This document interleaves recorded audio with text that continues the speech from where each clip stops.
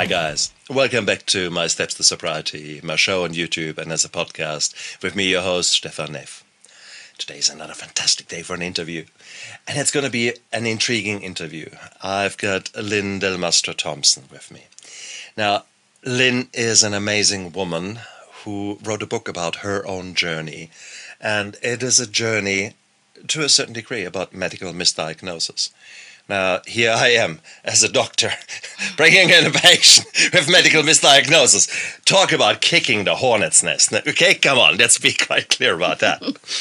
Having said that, first of all, humans are amazing beings, and as doctors, we do our utmost and our best to get it right, but we can't always. So that's a preamble there. And what we want to do today, Lynn and I, want to look at her journey, and we want to draw conclusions from it and want to learn lessons from it, because there's so many lessons to learn. So guys, hang in there. This is no doctor beating. This is nothing one side or the other side. We both are strongly believing that polarization is bullshit. Let's bring everything together onto the table and actually see that we can come up with a beautiful combination of different healing methods and medicine practices that can allow each and every individual patient to get through whatever life throws at them and then come out the other side in a new and improved version. So that's what I like to do. That's what I hope I can achieve in my daily life as an anesthetist, and more importantly so today as a host of Lynn Del Mastro Thompson. Welcome to my show. Thanks for having me. Absolutely right.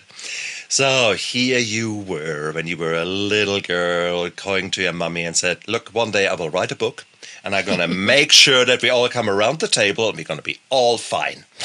Said no girl ever. No. Who did you want to be when you grow up? Who was the young Lynn? I think it changed a lot over time. When I was pretty young, I actually was really into ballet. And so there was a part of me that wanted to be a ballerina. Right. And then I soon realized as I started getting older and going through puberty, I was like, I don't really have a ballerina body. In the film, one of the actresses said, yeah, and then the girls came along and... Yeah, exactly. And I was never I could never do full splits or anything like that. So it was like, I think it wasn't meant to be. And looking at that, it's like, it's fine because, your career is over by what age when you're a ballerina? Oh, that's true. And then your joint replacements start happening one after the other. You're exactly. Quite right. You're quite right. So there went the ballerina dream. So yes. When you were a teenager, what did that then morph into?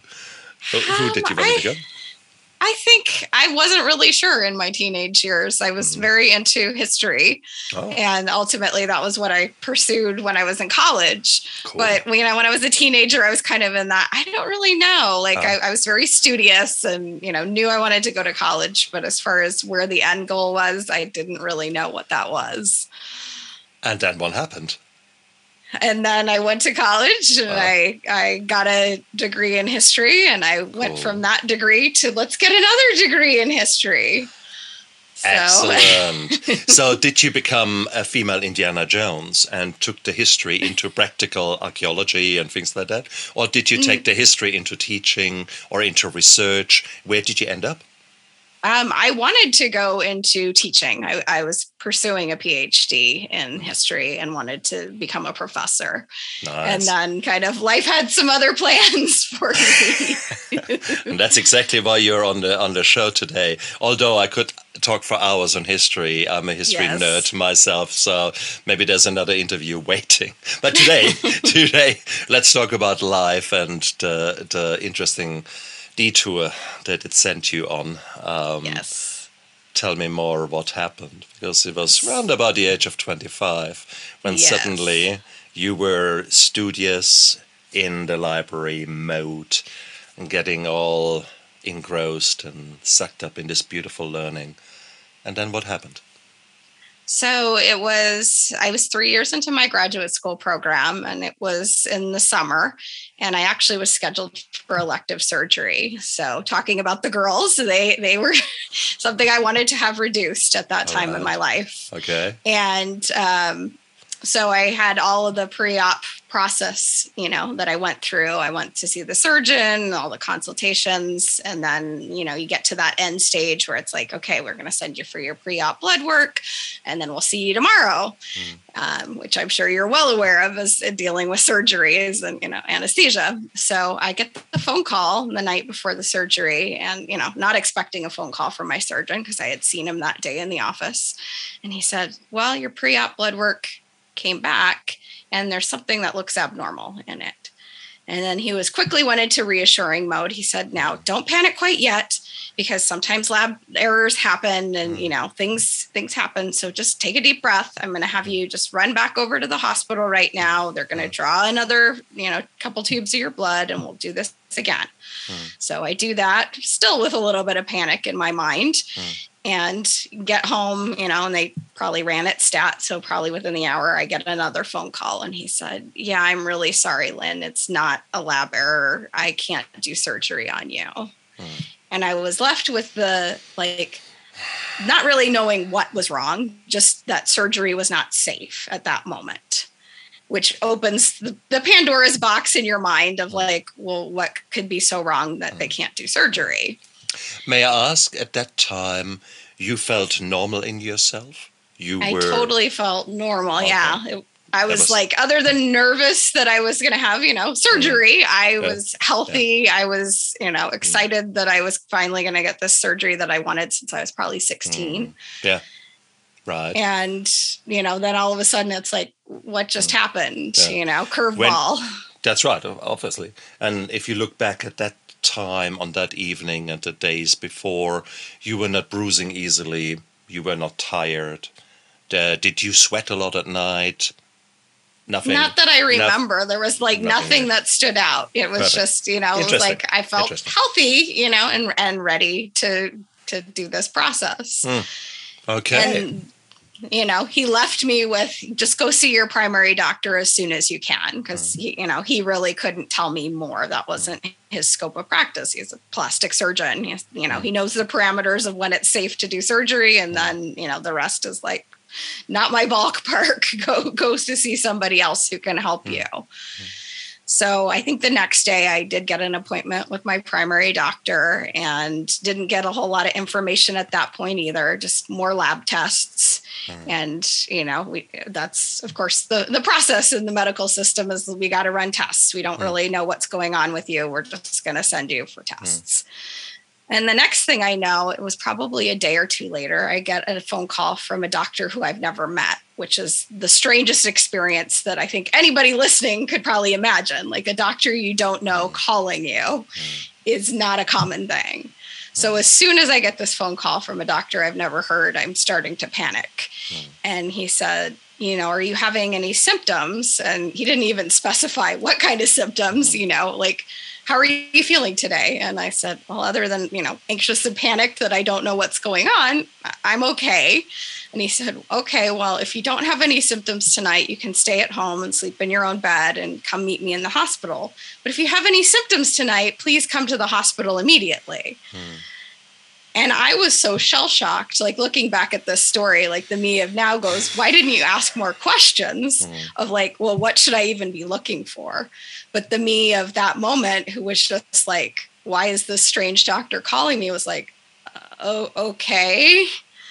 And I spent the whole night not knowing what I should be worried about, what symptoms I should be looking for. I just, was is that a symptom? Is that a symptom? And because he told me nothing more. He just said, come see me tomorrow in the hospital unless you see something or you feel something in your body that doesn't feel right. So I make it through the night. I don't think I really slept very much that night and go check into the hospital the next day, and I meet him. And he said, well, we're thinking that maybe you clotted off the portal veins that drain the liver. And I was like, okay, well, that's not something that's supposed to happen. And he said, but we don't really know why. So we're going to do more tests, right? We've got to figure this out. And he sends in a hematologist to try and figure out like why I would have clotted off these veins. Okay. So first of all, for those of you who are thinking, what the hell are they talking about? The moment that a plastic surgeon says, no, I don't want to earn money in the last second, that tells you a lot. Okay? So, right. The surgeons are there to cut and make money. That's what we do in private practice. End of the story. So the sheer fact that he was spooked meant that there was something not right and something that potentially is relating to your health. Now, I then need to make a compliment to my medical colleagues over there because the time frames that you mentioned are out of this world. They are very fast, very crisp, there is no fat to cut off anywhere. This is as fast as possibly you can do it. And that is really hard to do in a modern healthcare system where where we are all so bloody busy. I mean, we are all running on fumes. That's the reality of modern life in medicine. So I want to say wow. But with that wow comes also a degree of them playing it relatively loose, because you don't want to tell all the facts on the telephone. By the way, you have got, and then you come up with a diagnosis that basically potentially pulls the rug from underneath your feet, and it's scary. So therefore, there is a process how to do that, and it's basically about sitting the patient down and basically explaining things, giving the right time, not just over the phone. By the way, you're fucked. Have a good day. See me tomorrow in the clinic. No, we don't do that. Okay. So that is maybe what was going on in the heads of my colleagues there and what are there. Now, the vena cava is the biggest vein that is just sort of before the heart, and it drains all the blood from the lower part of the body, and there's a superior vena cava that drains all the blood from the upper part of the body to the heart. Cool. Big, beautiful vessels, maybe not giving you the finger, but about that size. So, no, that doesn't clot off, okay? There is no blood clot just sitting there. If that happens, that's a life and death scenario. So the sheer fact that you had that meant you were actually quite sick. So just giving you guys out there, you have got a patient who from the outside looks absolutely normal. On the inside is a bloody time bomb where potentially, which could go boom at any second. Take it from there, girl. So the hematologist came in to start the kind of diagnostic process of what's the underlying cause of this clot. And first thing that he decided to do was the bone marrow biopsy. And that was a very traumatic experience for me because he told me that he was going to give me a local, and he said, all you'll feel is some pressure. And what I felt was not just some pressure. What I felt was pain, like a pain that I never thought I could experience in my body. And he had to stop because I couldn't tolerate what was happening. It was so painful. I couldn't hold still. And it was hard because I thought, how are you just describing this as some pressure? You know, did you experience this procedure and only feel pressure? It doesn't seem likely to me that a lot of people would experience it that way. I had one of them done as part of a study, and it can feel like pressure. And in all fairness, I was quite sweaty afterwards because whilst there is most of the time there's a pressure, I had a healthy bone marrow. When they aspirate it out, it is like a toothache, like a nasty toothache in your lower back. And I got distracted, and it was okay. But I can see that some people who have got more pain sensors in there might actually say, "Thank you very much. That's a little bit more than pressure." So again, with every procedure, it goes from there to there. Some people say, "What the hell are you on about? That's nothing," and other people jump off the bed. So the whole range is there. I was the jump off the bed, basically. You know. But you've also had the uncertainty so far. You have no idea what's going on, and you turn into this human guinea pig. At least that feels like it, or pincushion. So Christ. So were they able to get enough of the bone marrow to make a diagnosis? Not at that time. So basically at this point, I'm in a smaller town in California. And they said, when they knew that I had clotted off the portal veins, they said, we know the procedure to open this, but we've never done it here in this hospital. And so they made the decision, we need to transfer you to a bigger city and, a major medical center that's done this before. And I said, well, great. I'm glad that you don't want me to be the first one that you do of this. That was a good call. Thank you. So it was then the insurance game of they wanted to send me to a hospital in LA, and that hospital said, we won't take her unless her insurance will guarantee if she needs a liver transplant, they'll pay for it. Exactly. And then we found a different hospital in San Francisco that would take me and didn't require that guarantee of a liver transplant. So I got moved to a different hospital, and then they continued the process. So they opened up the veins, they went in and did basically what they do in your heart with a balloon opening up the veins. And then they continued to figure out, okay, we have to do a bone marrow biopsy on her because we never got a sample. And they sedated me a lot more and, gave me a lot of pain medications and made it so that at least I could get through it instead of just, it was intolerable. And that was probably between all of the tests and, the procedure to open things up. We're at about 10 days in that hospital because it also was over like a holiday period here in the summer. It was over the 4th of July in the US. So everything was slowed, because there were less staff and I was in that lucky time window. But it is 10 days of sitting on hot charcoal and not knowing what's going on. The uncertainty, exactly, and the chaos that goes through your head is that's torture. That's how you torture. It was, you just want an answer at that point. In 10 days, and some days I was just laying there in the hospital, and then they weren't able to do any tests or procedures, was just waiting.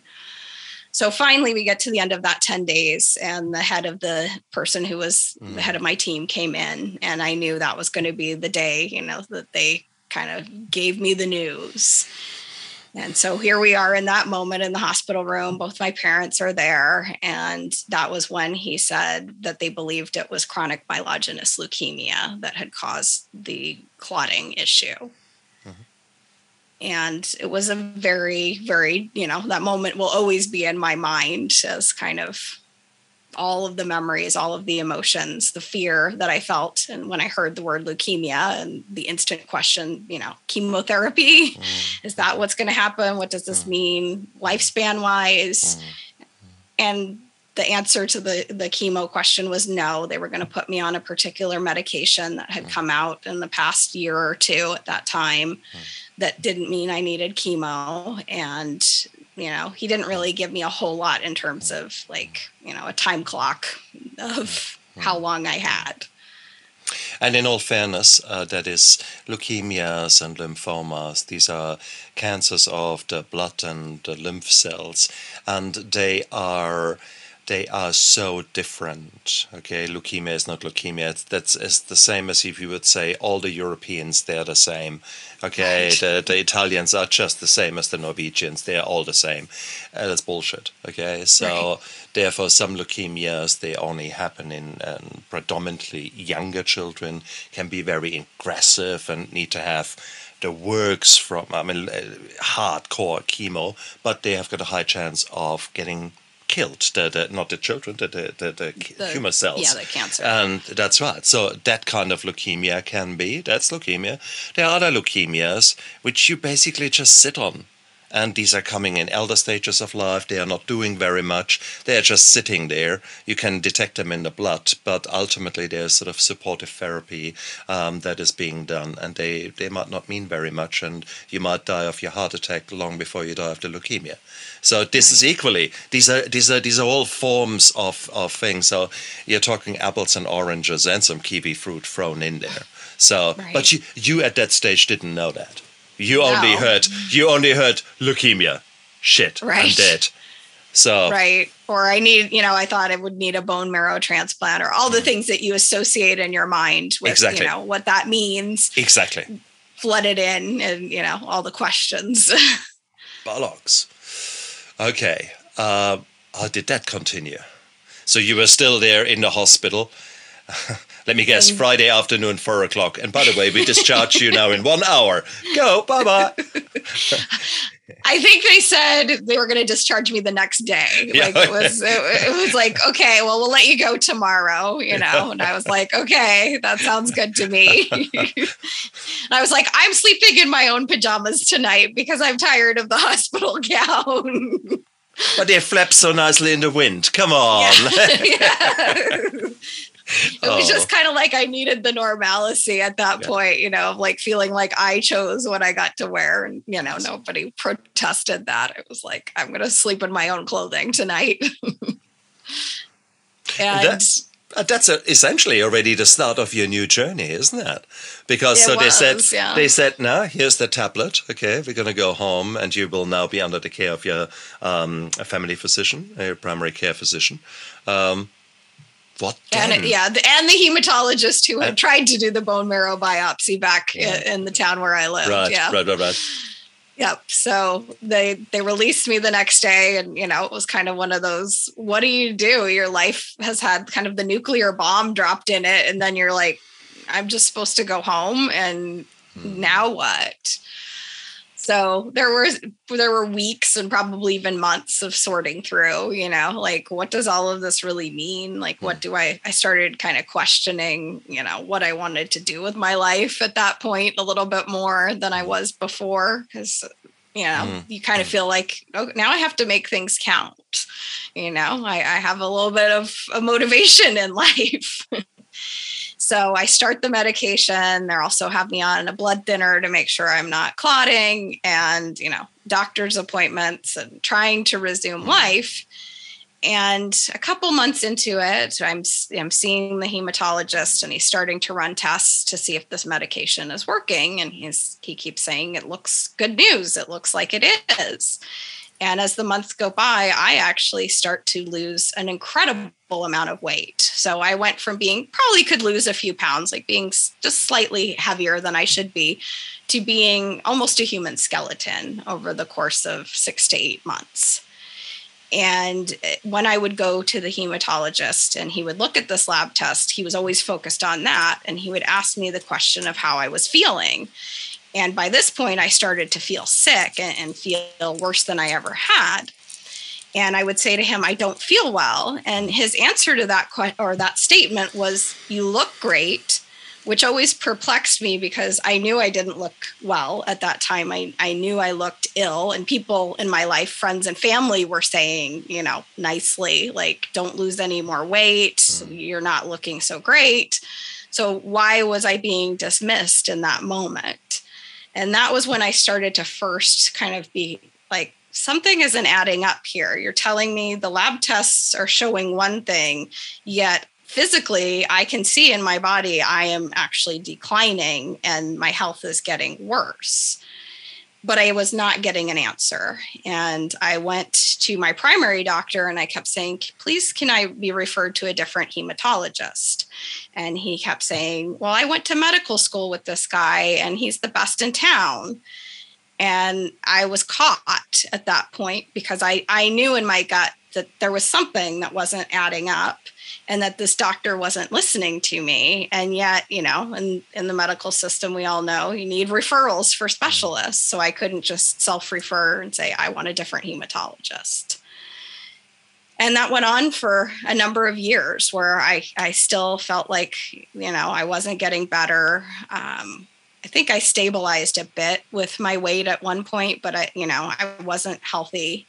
And I wasn't getting an answer of, if everything looks so great, then why do I still feel terrible?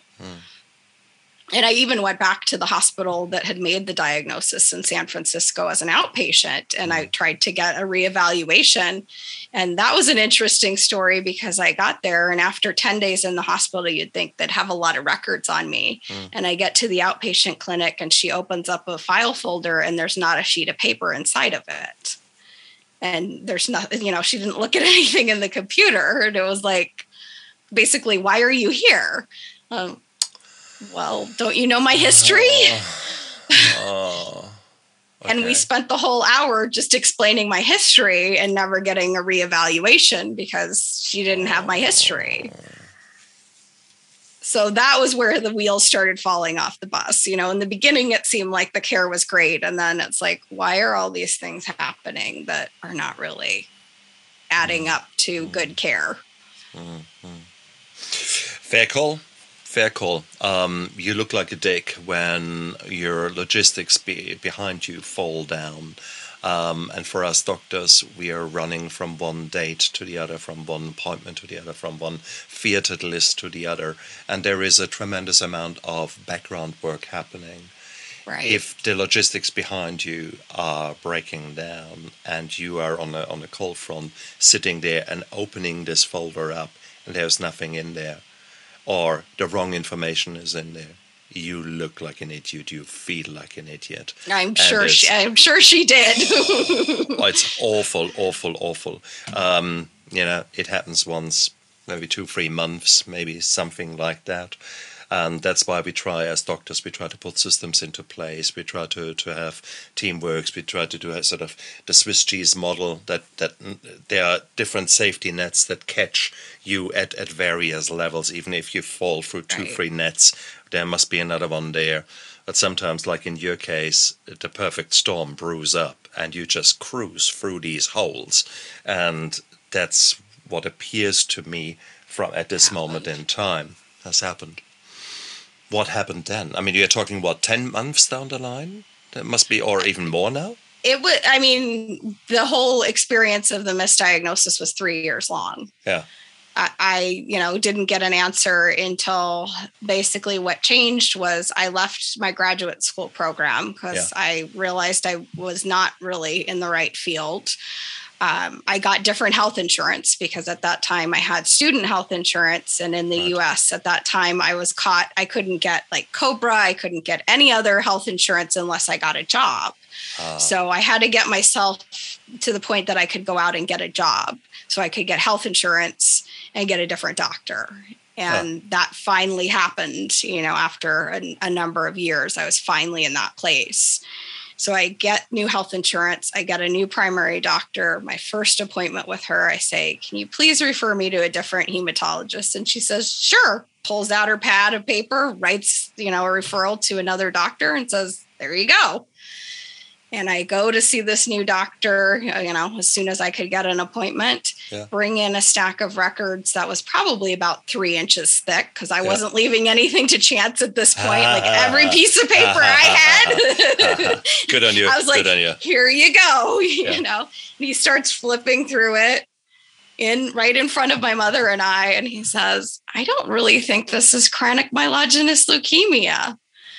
In that appointment, just flipping through the papers. And of course he said, I can't say that for sure in this moment, I'm questioning it, but I'm going to have to run tests to confirm it. And I understood that was, the process, but it was like finally being heard after 3 years of saying, this is not adding up. I don't feel well. I'm not getting better despite all these tests that seem to show that I am. Keep going. So I still remember that moment too, as so much different emotion, I was angry that I hadn't been listened to for 3 years. I was relieved. I was a little bit scared of what is the right diagnosis? Well, exactly. I mean, I guess that's what I'm waiting a bit for, because here you were at 25, a young woman who is absolutely fine. Then you had a diagnosis. They put you on a tablet. Then, within a few months, life deteriorated. So, hang on. Why did it deteriorate? Was that a side effect of a medication? Was that because the underlying diagnosis was wrong? There's another disease process that was actually messing about with your life and with your health that had not been addressed yet. So where is this story going? That's automatically where I'm sort of sitting on the edge of my seat. Okay, come on, girl. Spill the beans. I get more tests. I get another bone marrow biopsy. And finally, a different diagnosis. So that hematologist said it was polycythemia vera. So a different blood disorder. Yep. polycythemia vera is basically that just you are a high achiever, a super achiever in your bone marrow, where you just go on, red cells, who want red cells? Come on, here, red cells, come on. That's basically bone marrow on speed. And it's just, why are you also slow? We want red cells, red cells. Yeah. That's it. That's it, basically. Yep. But the more red cells you have got, the more sticky the blood gets and the more likely a clot can occur. So there you go. Bloody hell. Yep. And then he said to me, too, in that news, he said, I don't know why anyone chose the diagnosis of CML before, because the clotting off of the portal veins in all of the studies he had ever seen was never associated with it. And it was almost always associated with the polycythemia vera. So it was like, where did that diagnosis come from? He even was like scratching his head of how it had been arrived at. And that's really, really hard, because there you have been mentioning that things were not adding up. And I think the issue is making mistakes is normal. Then not listening to a patient, or at least the perception that you're not being listened to. I think that's the hardest thing. That is basically what pisses people off. I certainly have made mistakes in my career, and I've looked a patient in the eye and said, look, this is what has happened, and I'm really, really sorry that this is what has happened. Right. In all these, well, luckily not so many incidences, but in every single time, the guys and girls were saying, look, don't worry. You're a great guy for just showing up and taking it on the chin and saying, look, I got it wrong there. For that, we appreciate you. And let's now move forward and let's find a way how we get better, kind of a thing. So this is, I hear you. I hear your frustration. That is really the key message there. Yes. And I think if that had happened, if they had realized a few months in, 6 months in, like, this is not responding the way and reevaluated it, I think I would have, felt very differently than 3 years later. And it's like, I was the one that was constantly, why don't I feel better? Absolutely true. So now you've got a diagnosis that still is a diagnosis. There is still a medical problem there. And obviously you have been feeling crook. Was that crookness, was that feeling not well due to the polycythemia vera, or was it due to the medication that you were put on as a treatment for the leukemia? I would say it was probably both. So the medication certainly had some nasty side effects. I definitely had a lot of nausea from it, just like you would if you were going through chemo. Yeah. So I would attribute some of the losing weight because it was very hard for me to, eat normally and, keep meals down. So some of it made sense that, was this medication, which ultimately I didn't even need to be on. It's one thing to suffer the side effects and actually have it be useful to you, but to have it be something you didn't need. And then I think, not being treated for 3 years and still having, elevated red cell counts and my platelets and white cells were also elevated as well. So I was, tired from that because my blood was thick. I had actually clotted off those veins a couple more times. So I had to have that procedure several times in the 3 years where they opened everything back up. So I think it was, a combination of both of those things that really contributed to me not feeling well in that time.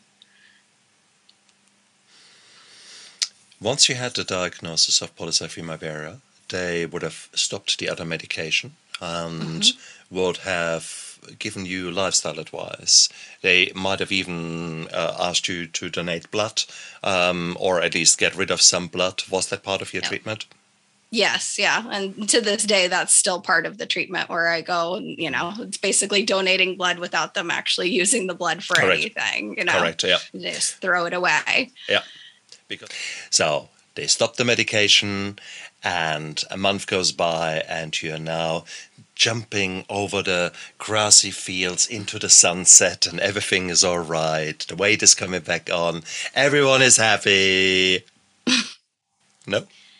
It was a bit slower recovery than that, for sure. I think our bodies are amazing, but the month is maybe a little bit fast for because after all, the underlying treatment, the underlying diagnosis is still there, and whilst the side effects might have gone away, there is still, your body has had a hammering from disease and medications for 3 years.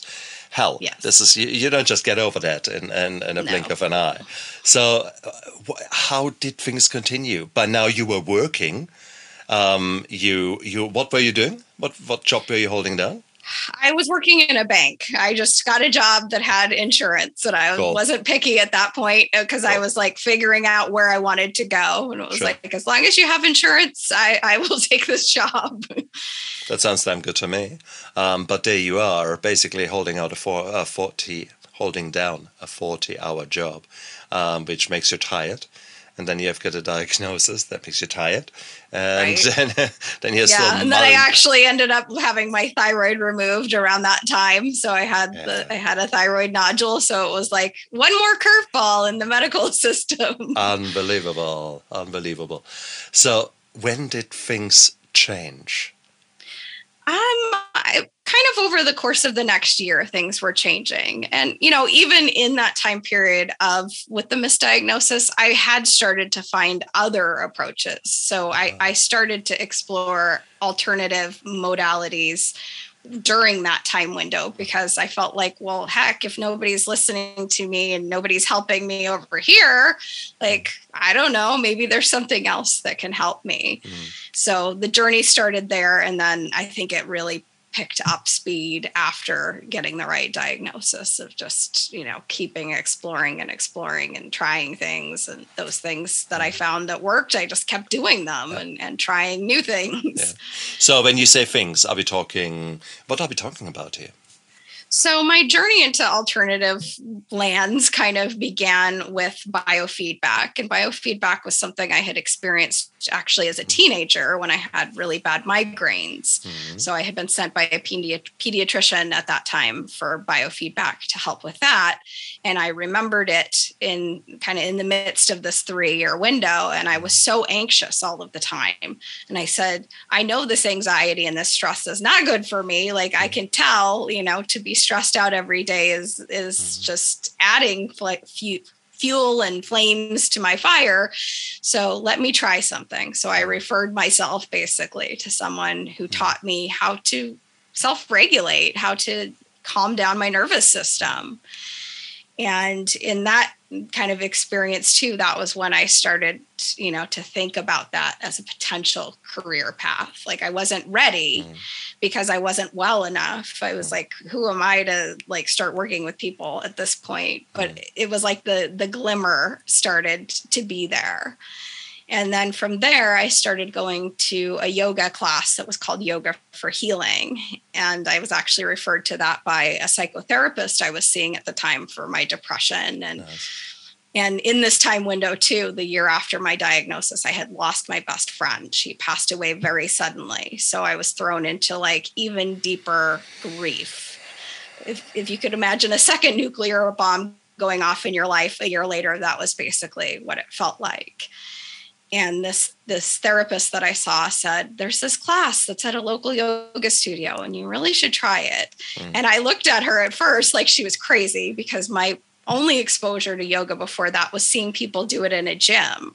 And I was like, you do know I'm sick, right? Like, that I can't, because I thought it was going to be a class where I had to do a headstand or, do all of these vigorous things. And I was like, I can barely walk around some days without being exhausted.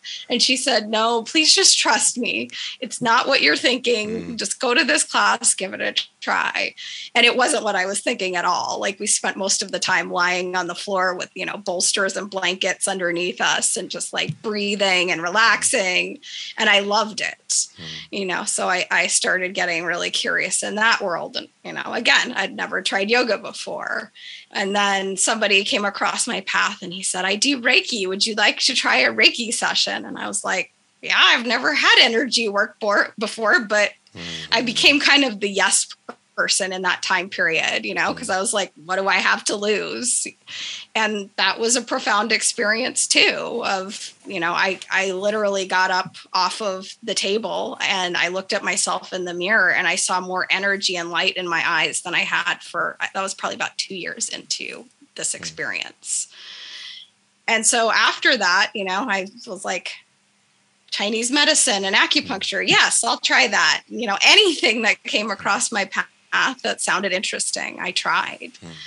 And then after, leaving my graduate school program and starting working in this bank and getting the right diagnosis, that was when it started to really spark for me that I really had a passion to start to help other people. It's like, when I feel better enough, I really want to start learning some of these things that I've used in my own life. And so I went back and I went into a different graduate school program because I was like, I have a degree in history. What qualifications do I have to help somebody? I have a master's in history and I'm going to help you with your health problems. I was like, that doesn't seem right. So I said, I'm going to go get a master's in something called somatic psychology because I really felt that there was this importance of the body that, I didn't really want to just study psychology in a traditional way. So I went into a program and learned that, but I knew I didn't want to be like a traditional psychotherapist. I didn't want to do talk therapy. This was just kind of like giving me a framework, basically, to lay these other modalities on. So then I trained in the biofeedback and I started kind of experimenting with working with people with that. And I trained in therapeutic yoga and played in that realm for a bit too. And then I studied Reiki and I moved from California to Oregon and I started a business doing those things. Beautiful. Yep. And then a few years later, it's like I found other things, so I found something called Body Talk, and that became something that I got really passionate about as well because it helped me with another problem I was having.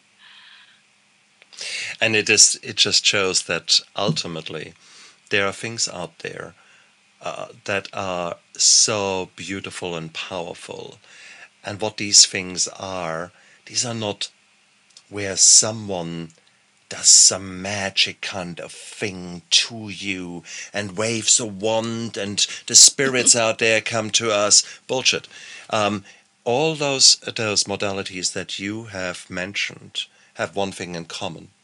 They use the powers that are sitting right now inside your body and are utilizing them for the right purpose. So there is, imagine a whole switchboard of switches and they're all stuck in some way. How would it be if you learn techniques where you can say, actually, dear body, can you please start healing yourself? Can you please start finding out what's wrong in yourself and then do that? And let's see which switches we've got. We've got healthy breathing. So using the diaphragm and actually releasing the diaphragm and training with that, our parasympathetic nervous system, so the vagus nerve, and trying to actually restore some order, get out of this fight and flight mode, getting into that opposite mode, which allows healing and restoration. Would that not be nice? Click. So that would be the breathing exercises, the mindfulness, the yoga, those kind of things. So you're actually starting with that. Then, if you would have gone to a village in 1880 and say one day, you guys have got a little box which you can look through, and you're going to put your food in there, and you press a thing called a button, and that button will heat up that food that you've put in there. People would have probably burned you at a stake. Okay, so let's be clear about that. So that was 1880. Fast forward 2021. Do you think there are still things that we can't really explain? That there might be energy frequencies out there that are actually very good for you? And for example, give you an example, music. Is there certain music out there that makes you feel really good? For sure, yeah. Exactly. Yeah, music is frequencies. There are basses in there. There are drums in there that forever have caught our imagination. The drums, this goes as long as there has been human mankind on Earth. There were drums. So why is that? Frequencies. So certain frequencies are good for us, and others not so much. Right. Would it not be cool to learn some techniques where you can maybe strengthen some frequencies or use some frequencies? Okay, yes, I'm a doctor. I'm an anesthetist. Yes, we use drugs. Yes, I have not lost my marbles. Okay, so if any of my colleagues are listening in, I hope you're hearing what I'm saying. There is so much more out there where we can use powers that are residing within and that we just have forgotten about. And that's essentially the path that you have chosen. You have chosen to actually go out there and learn more about those forgotten switches, the old dusty switchboard which no one has looked at for a long time, especially in our modern hectic life, where we've forgotten that little room. Yep, forgotten that. Yeah, we have a lot of power within us. We've gotten so used to, well, what outside of me can fix me? Isn't that exactly? I have a headache. Well, maybe I should just grab a Tylenol and take that, and problem solved. Instead of, I wonder if maybe I'm just dehydrated today, or maybe I didn't sleep enough last night. Maybe that's why I have a headache. Exactly right. And it's so beautiful to hear that, because that should be the wellness medicine, the functional medicine that we're practicing today. That should be the attention to basics. That should be the kind of baseline that we should be working from. Instead, we're working from a baseline of essentially social media, crap food, dehydration, complete overwhelm by our surroundings, and we've forgotten to look after ourselves. And then we somehow are surprised if diseases take advantage of our body. Either the body acts against itself, autoimmune diseases, or the body can't defend itself against outsides, a chronic infection, or the body can't defend itself against inside, cancers, leukemias, lymphomas, all that. How about we just push the pause button? How about we actually talk to someone like Lynn, and as she says, hey, you got your shit together after a diagnosis that is chronic and that put you pretty much on the back foot. And now I look in your eyes, and you're a bouncy person, and you're having fun, and you wrote a book, and clearly something has changed. Right. What the hell has changed, and how did you do that? And maybe is it time to come along for a ride? Yeah. I think it is, but and I think it's really, really important, though, Lynn, that we also put it out there that there are certain things where you need a doctor for. What I'm saying is not forgive school medicine or Western medicine or however you want to call it. No. There are certain things that can kill you, and we either pick that up, that you have got that cancer, and cut it out, or you are dead. You can do as however much healing you want to do. There are certain things that need a doctor. End of the story. Right. So please, you're having a heart attack, and exactly, you need a doctor. Exactly, you don't want to die of a heart attack. Your diabetes has crept up on you, and you're actually sick like a dog because you've got an infection because of your weakened immune system due to the diabetes. Well, you need antibiotics for the infection, and you need to get a doctor to get your diabetes under control. That's the first step. But then, why not start healing? Why not look into the nutrition that you're having? Why not look into fasting? And why not look into other healthy lifestyles where you actually start changing your life to such a degree that the disease itself has no more chance? And you can reverse diabetes. You can reverse immune system dysfunctions if you know what the hell you're doing. But it's not happening with a tablet, rest assured. It's happening because we are actually bringing all the modalities together to a table and actually are now saying, okay, cool. What is the first priority? Okay, save your life. Okay, let's just do that, shall we? And then, how can we improve? That's kind of the most important one. Well, exactly. So the rest doesn't matter if you're dead. And that's my point. So as a doctor, we have got a very clear crisis management approach. We go first in, regardless what it is. I don't care which crisis you throw at me. The very first thing I go in is to see the patient and do an immediate quick check. Is the guy dead or about to die? And is there anything I can do about it? That's a quick primary survey. Then I step back and get actually the more information, what is really going on. Then I go back in and say, now focused, okay, this is the problem, let's go down that. So this is a crisis management approach that suits emergency doctors, anesthetists, surgeons very, very well, and is well accepted.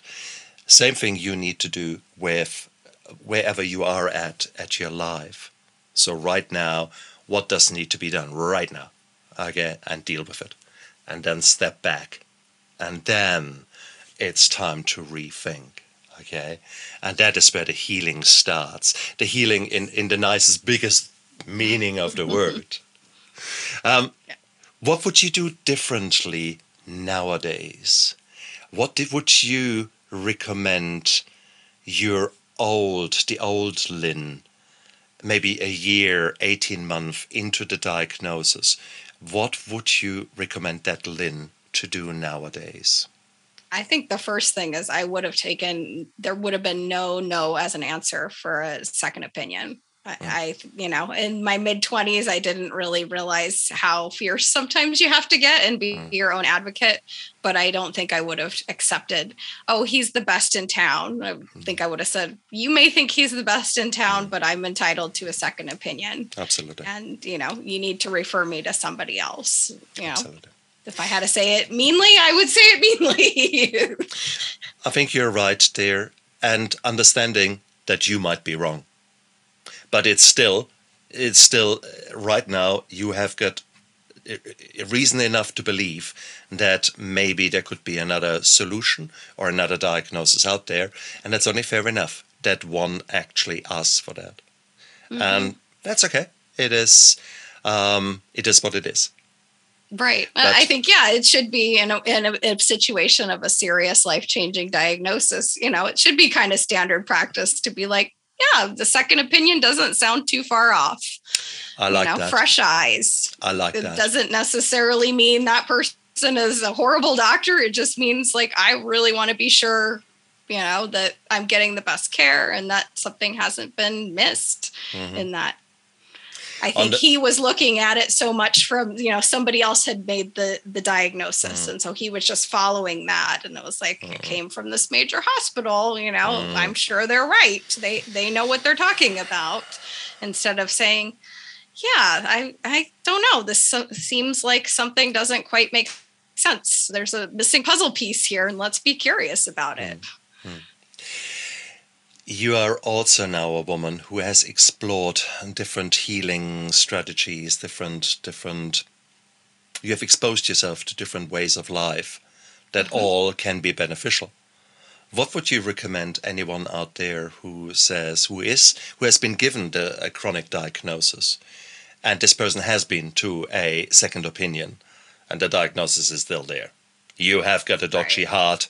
You have got a shit lung because you've smoked 30 years. Your liver is fucked because you have drunken like a fish. And it's nice that you now stop, but after 30 years, damage is done, kind of a thing. So you've got a chronic diagnosis. And the doctor says, look, there's not much we can do now. It is what it is. How would you approach a case like that based upon your information? Still being open to possibilities of healing. So I have long been a fan of the work of Dr. Joe Dispenza and, his looking into the power of our mind and, the placebo effect. And there are people who go to these week-long events that he does and, they're basically terminal, and these people, the cancer heals. So, it's not a guarantee that will happen. But if you're just, you believe I'm at death's door and, it's the end, that's probably what you're going to get. And if you can instead shift into the power of, there is a possibility that my body could heal, and tapping into our minds, because our minds are super powerful, super amazing. How can I change out of that? I'm at a death sentence to maybe there is the possibility. What do I need to do to help myself heal from this? And it's not an all or nothing. Let's be very clear about that. I'm always dubious when I hear, he went to someone and the cancer has gone. I'm incredibly dubious. Having said that, there are actually cases like that out there, full stop. Right. But it's not all or nothing. It is making the most of what you have got. Let's look at it from that angle. Sometimes you can't undo the damage of time or the damage of trauma, the damage of disease. You can't. Right. But there was a beautiful study when I was still a young whippersnapper doctor, where they examined the psychological makeup, the kind of I'm a survivor versus oh God, and it's all too much in the catastrophizing, the victim versus survivor mode. And they looked at people with cancer and basically broke them all down and had basically same cancer, same stage of cancer, and then looked at survival, the survivors versus the victims. And the survivors were surviving 3 times as long or 3 times longer than the people who gave up. And that was actually quite, that was the first time that I realized, okay. And they didn't look into healing, etc. They just looked at the power of I do not give up. Right. And that was actually a really beautiful thing. So that will never leave me. So, yes. and this never give up is a beautiful thing. I also have to say that I myself have gone through hypnosis, through Reiki, through other healing modalities, body talk, all those kind of things. I've had sessions, and there were sometimes very clearly surprises waiting for me. Yes. Exactly. I went to an osteopath, and the osteopath sort of realigns you. He cracks you. He does, weird things to your spine. And Right. I enjoyed that. I expected that. This particular dude, I suddenly realized, he's just standing there. I'm face down, nice, relaxed there, and not much was happening. And suddenly I found this enormous weight dropping out of my pelvis. My whole pelvis went just, and I thought, what was that? And he had done nothing, absolutely nothing. Yet he did, and actually with hindsight, he did some energy healing over my lower back. And it was literally as if you had dropped me from 10 centimeters height, boof, down. Wow. And yeah, exactly. And that was osteopath. And by that time, I had already other healing sessions. So after the session, I turned around and said, look, just out of interest, in your practice, how much actually do you do osteopathy and how much are you doing healing? And he looked at me a bit and he said about 50-50. Yeah, but the outcome was there. That was as physical as if he would have jumped on my pelvis. So explain that to me. How the hell is that? I know what an osteopath does. I know what the realignments are. How the hell can you realign me just like that? There is something, there's more out there that we can actually explain at times. And that is just an amazing thing. So therefore, the power of our body is immense. Let's not give that up. Let's not fall into the trap that everything has to come from the outside. There's so much that Western medicine can help us. Please, I love my job. It's gorgeous, but at the same token, why not combine it with a healthy lifestyle that allows you to harness the powers that are sitting within you? Why not align it with some yoga in your case? And yoga, I love it the way you distinguish between the let's make a pretzel via hang from the ceiling into I'm actually just lying down and breathing and learn how to use my diaphragm. Both of these are yoga, so and it just shows you how widespread different practices can be. And also, if you go to a yoga teacher, well, you don't know which particular thing you get. So therefore, you might go to someone who says, no, I've tried yoga, it's a heap of shit. Whilst someone else says, no, I've tried yoga, it was a lifesaver for me. maybe that explains to you how these two people can have such different opinions, because they maybe were exposed to very different techniques. Mm-hmm. So much out there. Regrettably, is there an easy way to find out what works? Not really. Not really, is it? You kind of have to be your own guinea pig in a way. Because I've tried things too in those years that, I was like, I don't think that was really for me. And that was okay. Not everything is for everybody. That's the same with recovery, with alcohol programs. Some people love the 12 steps. Some people think, what a bullshit. And it's the same thing. So there are many, many similarities in life. You need to figure out what works for you. But you are in the driver's seat. You are it. You get to make choices. And I think Lynn's story, Lynn, you're describing it so well, because you gave up the power towards a doctor system that in this particular case let you down a bit. And it's lovely how you actually could explain to yourself how things might have actually come together, why people acted the way they did, but also the lessons that you learned and that you give in your book to others. Be the driver in your own seat. Be the ringmaster in your circus. Don't just be the bearded lady, okay? So, So no, I love your attitude. I love your strength, and that strength is going from strength to strength.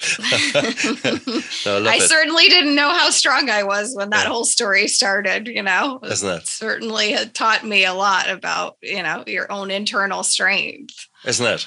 Lynn, but I mean, who will you be when you grow up? What is on the cards? What is on the horizon here for you? Where will you go? I think it's always evolving, So it's like I've started working with hypnosis and, adding that in, because I think there's an element of working with people's minds that's really powerful. If I have clients who come in and they think, well, I heard that diagnosis and I heard it was chronic. Even if they say sometimes, I don't really believe that, there's probably some part in their mind that took that on board. And we have to reprogram that, so that we can get past it. Beautiful. You're quite right. And again, you're harnessing the power of your body. In this case, you're actually getting rid of a blockage that actually we have maybe put into our own life, or maybe someone else as a child has put something into your mind that you take for granted because it has been so long ago and it was laid down at such an early stage that your belief system is, no, of course, that's black and white, that's so true. Yet it might be a core belief that actually does no longer suit you whatsoever. Yet you're still there. And then there's Lynn here, who uses a big screwdriver to go over that LP and just basically says, nah, sorry. 20 minutes of hypnosis. Let's try it again. Get that out of there. That's right, exactly. And that's. Let's create a new belief and a new identity. Who do you want to be? Instead of what you've been told from someone else or what you convinced yourself. Exactly. But here's a good example. So now you go to Lynn and you do 3, 4, 5, 6 sessions of hypnotherapy. That belief system is changed. Great. And now what? So if you're now not actually actively taking steps in the right direction and living a life that is meaningful, you're just falling back into a trap. Might be a different belief system that is just as hindersome, etc. But you're not taking steps forward, and that's where the ongoing path is. That's where the healing comes in. That's where you can't go once to a gym, become healthy. That's not why you eat one leaf of salad, and that makes you a healthy person. No, you make little choices every day, and if you make enough of them, you will find, wow, your life changes forever. Lynn's has changed forever. She's living proof. There she is, in a beautiful way she is, and we all can be like that, is it not? But what stops you? Yep, mostly ourselves. Exactly. Lynn, if people really like what they have heard there, well, first of all, your book. Show us your book. Yes, so that might be a good definitely. way of you to be known. You are not your diagnosis. And that is so bloody well right, isn't it? You could Yep. also change that to you are not your trauma. You are not your addiction. You are not your Mhm. depression. But in this case, you are not your diagnosis, because that was what started you transforming, what started you developing into this beautiful human that you are now. Mhm. And that's beautiful. Wow. So that's as an ebook out there as well through Kindle. I don't. Yeah, I think it is on a. You can buy Very it on good. Amazon Kindle. Yeah. Nice, nice, nice, nice. So, guys, absolutely. So, look down there into the description, but also, how can they find you? Do Yeah. where are you? The best way is through my website, Yeah. which is heartfirehealingllc.com. And I'm also on Instagram as Heartfire Healing. Beautiful. And guys, check down there into the description of the YouTube video and of the podcast, because I've got all her social media handles down there. So simply copy and paste or click. And whilst you're down there, press the like button and maybe leave a review if you so desire. We certainly love to hear back from you. And more importantly, press the subscribe button, because I've got so many beautiful, wonderful guests like Lynn coming onto my show. Hey, spread the word, and maybe we can make this world a little bit better. Maybe we can just plant that seed somewhere that someone says, okay, I'm ready to take action. I'm ready to kick ass. It's time to heal in the truest meaning of the word. And who knows? Maybe we can be the little candle in the darkness for someone. And in 2 years' time, that person is the candle for someone else. And maybe we can create a better world. Who knows? Beautiful. Yeah, I love it. I have some clients that have gone on to be healers, and I always find that such a beautiful thing. Excellent. Excellent. Well, and that's what this is all about. Let's make this world a better place. Lynn, thank you Yes. so much for coming onto my show. I truly appreciated your candor. Your whole attitude is lovely, and the lessons that I've learned from you were very humbling. You held a mirror in front of my face, and it was for that I'm grateful. Thank you very much. Thank you so much for having me. And you guys out there, look after yourself and have a fantastic time. Bye.